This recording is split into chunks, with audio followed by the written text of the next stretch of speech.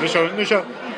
Hallå, jag sitter här på Grappa nu med en förtjusande dam från Sundsvall som brinner för god förvaltning. Kan du säga några ord om dig själv? Absolut. Jag heter Anna-Karin, är ju 22 år gammal och har gjort en raketkarriär inom Arbetsförmedlingen. Jag har redan jobbat 5 år direkt efter gymnasiet. Ja, och detta är inte allt, mina goda vänner. Hon är även triatlet. Den ädlaste utav alla atletformer. Precis. Så Anna-Karin, hur känns det att vara här? Det känns ju fantastiskt bra. Och även kunna dela det här med en annan triatlet. En lite erfaren som har gjort Ironman också. Är detta med podd-communities? Tror jag att detta med podd-communities är någonting som triatleter brinner extra för? Jag tror att man kan få mycket inspiration via poddar. Man har ju Maratonpodden, Koltingspodden som har gjort snart 100 avsnitt tror jag. Pratar om högt och lågt. Jag tror att man får mycket utav det. Och det är fantastiskt att du nämner det. Därför jag har inspirerats oerhört av Kolting i mitt idrottande och faktiskt långt utöver mitt idrottande. Att det här att jag har inte kunnat tänka på någonting annat än min förnyelsepodd de senaste dagarna har till stor del Kolting att tacka för. Plus lite andra podcaststjärnor då. Och vad ska jag säga, jag tycker att alla mina poddidoler har varit lite punkare. De säger sånt som inte passar etablissemanget hela tiden. Vad lyssnar du på då? Alltså jag gillar ju Kolting och sen så gillar jag Joe Rogan, om du vet vem Joe Rogan är. Nej. Han har varit programledare i Fear Factor bland annat. Okej. Där är han känd för den breda publiken, men han kommenterar MMA som är en våldsam sport som framförallt utövas i USA. Man slåss i burar. Och sen så är han faktiskt komiker till yrket. Det visste inte jag. Och det visste jag inte heller, men en av USAs stora marijuana-liberaler och förespråkare då. Så att det sätter lite grann nivån. Alltså men det låter skumt, men det tilltalar mig oerhört det här lite grann känslan att det här är underground, här får du höra den faktiska sanningen. Ett långt finger i ansiktet på etablerade bullshit-sanningar. Men om jag nu sitter och säger så här, hur känner du att det skulle lämpa sig på Arbetsförmedlingen om jag har den typen av inställning till det här? Tror du att jag lever farligt? Nej, det tror jag inte. Vi är ju rätt frispråkiga som är och vi ska ju vara det också. Så att vi måste utmana nu för att komma till förnyelseresans slutpunkt och för att vi ska lyckas. Vi får inte vara rädda. Helt rätt. Men är det inte det förnyelseresan handlar om lite grann? Om jag har precis suttit och läst en artikel på svt.se om att det finns en kultur, att vi upphandlar olagliga konsulter, att det här begärs ut. Alltså, finns det någonting att tjäna på oss som statstjänstemän att dölja det här? Eller mår det bättre av att vi faktiskt pratar om hur det de facto förhåller sig? Vad tror du? Ja, mitt motto i livet är ju aldrig dö nyfiken, never die curious. Och det är ju så, då måste man ju ta med sanningen i det. Never die curious. Det kommer bli mottot för den här podden. Jag ska ta det, jag ska låna det, jag ska inspireras av dig. Gör det! Det där var inspirerande ledarskap och jag ska säga never die curious. Och det ska jag säga till alla mina gäster. Never die curious. Och så ska jag ställa alla de där frågorna som jag ville ställa. Ja, gör det. Men tänk om jag ställer någon riktigt obekväm fråga. Gud vad härligt. Ja, men det finns ju frågor som man inte ska ställa. Gör inte det? Nej, man får inte vara PK nu eller? Ingen PK. Ska vi nå förnyelseresan, ingen PK? Ingen PK. Men vad är då PK? Vi måste ju bara helt snabbt definiera PK. Vi har ju PK i ryggraden som är statstjänstemän, men det kan vara bra att släppa på den här spärren lite grann så vi kan vara människor i det hela också. Men jag tycker ärligt talat att det där är en svår fråga. Alltså om det är politiskt korrekt och tycka att tänk om jag tycker att människor från andra kulturer inte har här att göra eller att jag ogillar homosexuella. Det är ju inte speciellt PK att tycka så. Alltså, ska jag då säga det? Eller är det bättre att den här typen av åsikter inte yppas? Svår fråga. Vad ska man säga? det finns ju PK och PK så att säga. Men PK inom parentes då kan vi säga att vi ska tillämpa på Arbetsförmedlingen.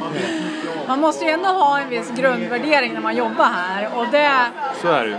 Det ska vi faktiskt ta vara på. För att sådana saker som att rasism och att man inte är tillåtande eller öppen eller så som vi vill ha i vårt samhälle. Det kanske inte appliceras så väl om man då är statstjänsteman, tänker jag.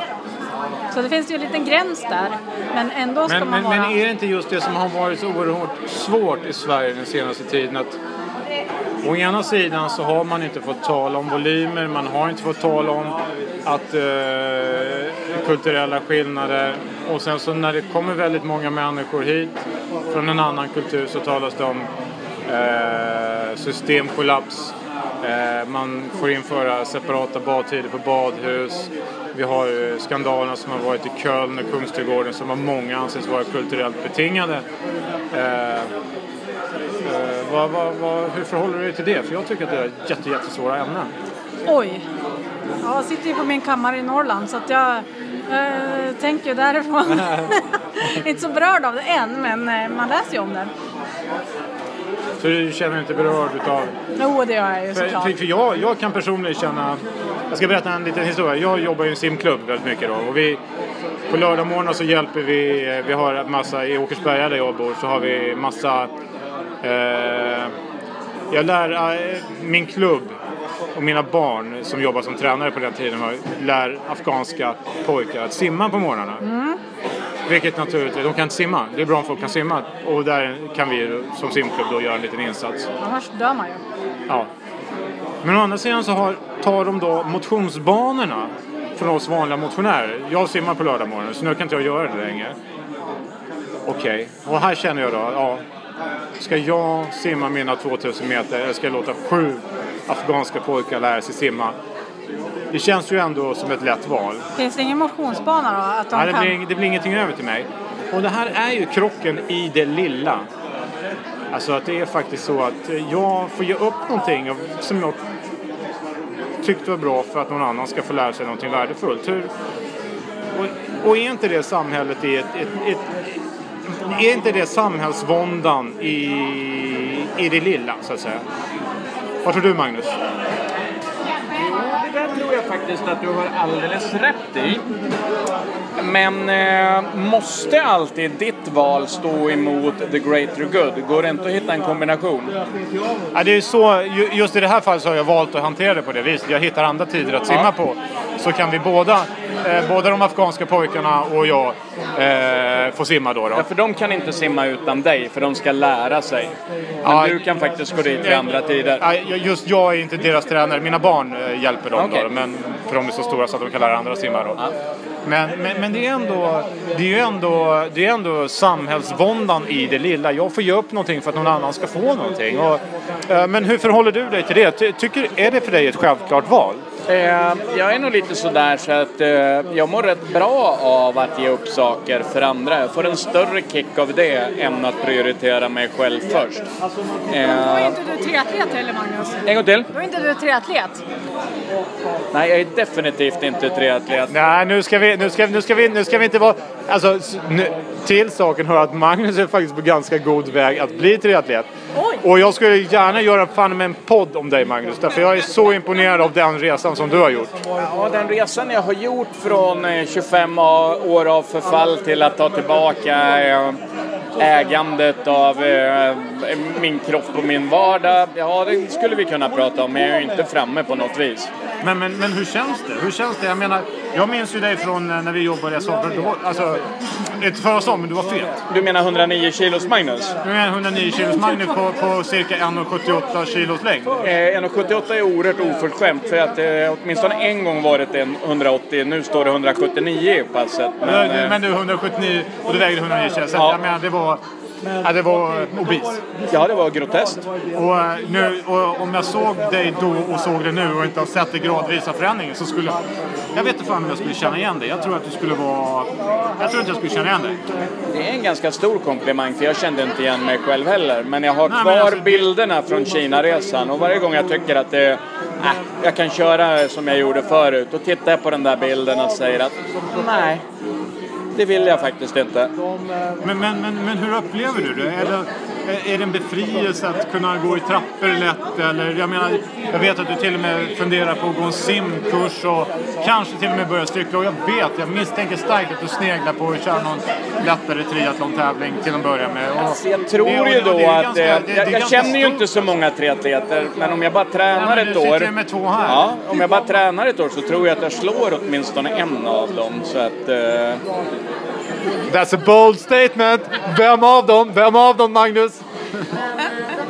Ja, inte den yngsta då. Ja, det betyder att du utmanar mig, Magnus. Hittar jag tillbaka till löpsteget som jag hade för många år sedan, så får du jobba i alla fall för att ta mig på sammanlagda. Men jag kan ju inte simma, så att där har du fortfarande övertaget. Men du menar att du en gång var en riktigt duktig löpare?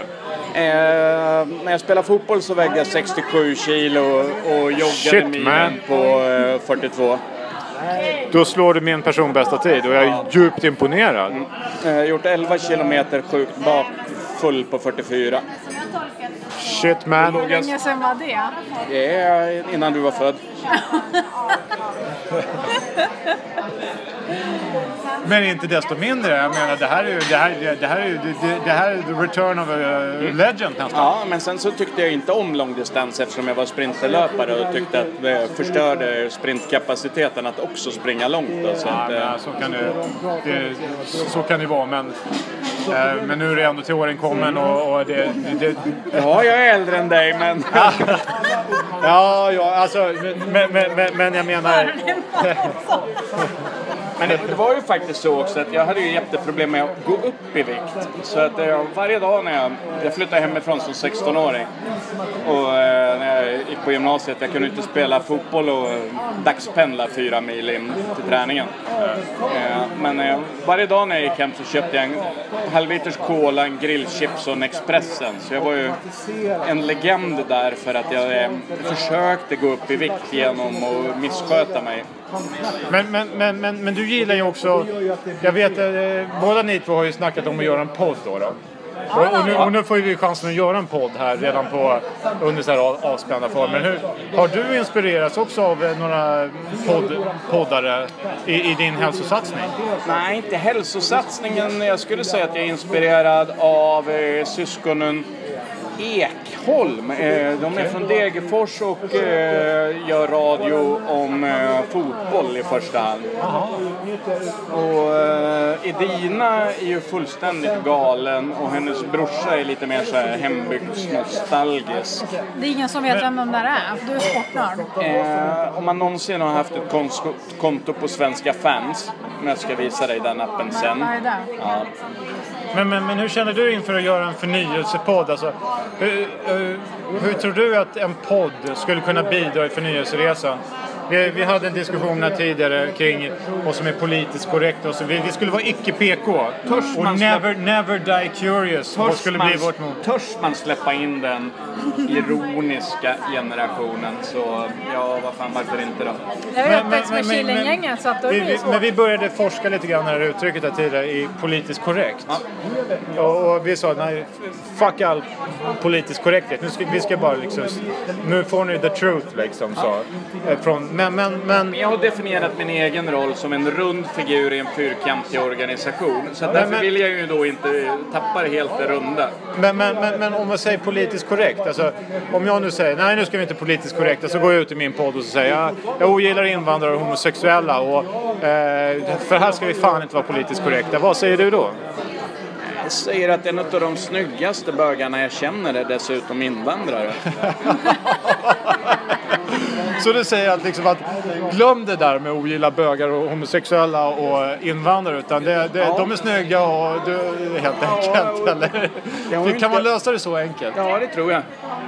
Alltså att helt enkelt se det positiva i människan. Är inte det att förenkla ändå lite för mycket? Jag säger så här då, för 3 månader sedan var jag ute med gamla kompisar från Uppsala.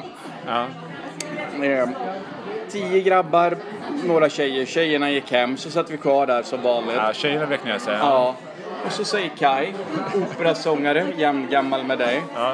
Säger att fan Rudan, dig hade jag en crush på i Uppsala. Ja. Jag bara, Och det är bara, varför berättar du aldrig det då? Exakt! Jag är inte helt säker på att jag hade vågat göra någonting. Okay, jag hade blivit jävligt smickrad. Inte nu när jag är gammal och trött. Men är det inte liksom, alltså det här begreppet politiskt korrekt, är det inte svårt? Alltså vi vill ju stå upp för tolerans, vi vill stå upp för alla människors lika värde. Men finns det inte en motsättning i det att säga de sakerna samtidigt som säger att nej, jag tycker vi tar för mycket invandrare till Sverige och jag tycker... Fast nu jobbar vi på Arbetsförmedlingen där vår generaldirektör... Men måste vi inte vara politiskt korrekta? Absolut inte. Vi måste vara AF politiskt korrekta. Det finns en skillnad där lite grann. Att if you don't like it, då kan du besöka vår webbplats och söka nya jobb så att säga. Men du måste ju ändå ha något förhållningssätt att du jobbar på Arbetsförmedlingen så måste du dela de värderingarna. Sen kan vi vara icke-politiskt korrekta i vår egen kritik mot oss själva. För vi är så himla försiktiga och tassar på tå. Vi ska inte förstöra för den här. Och oj, nu sa vi det här. Nu blev det lite krig med de här avdelningarna. Nej, nu går de över där. Vi har ytterligare en person som är med i podden här. Radoslav, vad säger du? Det här med politiskt korrekt. Jag som IT-avdelning har många sagt att man ska ha sådana här väldigt... om man jobbar på Arbetsförmedlingen så ska man ju tänka på målgruppen, de arbetslösa. Ja. Men jag tycker att för mig är alltid det som triggar mig, det är den tekniska utmaningen. Alltså just det här att de högtravande målen i bakgrunden om att det ska vara, du vet, vilka våran målgrupp är och sådär. Okej, fine. Det är en bonus, men för mig är bara det tekniska. Och det kan man ju förstå. Men känner du inte en viss skillnad om du gör det här för för samhällsnyttan eller om du gör det för... Ja, självklart. Det är ju en bonus. Det är en bonus, men däremot är det ingenting som... Och när bonusar trillar in så är det ju alltid skönt, eller hur? Ja, självklart. Det var lite ledande fråga där. Ja, nej. Vi får ett brett deltagande här i podden. Här har vi Peter Olsson. Vad säger du, Peter Olsson? Om min egen utmärkthet, den är 100%. Om din egen? Utmärkthet, min fantastiska personlighet, det är 100% perfekt. Jag kan inte göra något annat än instämma, Peter. Det är en genuin människa som alltid levererar extremt goda resultat. Så att, ja, och hörseln. Ja, hörseln, exakt. Jag vill inte trycka på paus. Det här ska inte pausas. Den här podden går 24/7. Den är både politiskt korrekt och den är inte politiskt korrekt. Vi försöker definiera politiskt korrekthet här. För det här är ingen jävla PK-podd, men den är också väldigt tolerant podd. Det här var jättetolerant podd med massa alkohol i också. Ja, exakt. Ja. Är det första podden? Ja, det är första podden. Vi definierar vad som är politiskt korrekt här. Det här är ingen PK-podd. Man får inte vara politiskt korrekt här. Å andra sidan så är vi hela tiden toleranta. Och så att vi försöker utforska begreppet PK. Vad tycker du är politiskt korrekthet här? Marcus? Vad som är politiskt korrekt? Ja, alltså det har ju fungerat väldigt mycket i att PK-filtret ligger på så att åsikter inte får komma fram. Man får inte säga att det kommer hit. Säga att pratar man volymer i invandring så är man rasist och hävdar man att det finns kulturella saker så är man också rasist. Finns någon sanning i det eller är det bara en massa jävla bullshit?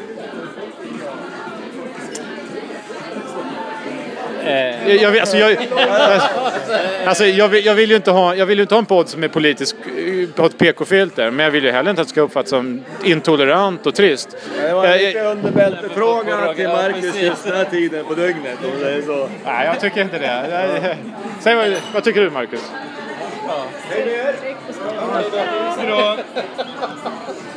Nej, men du funderar på saken, för det är en svår fråga.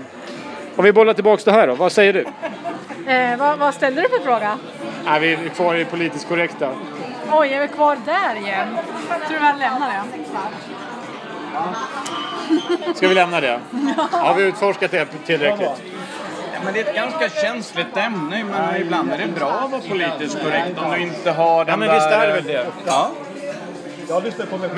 Men vad är det som gör det så känsligt?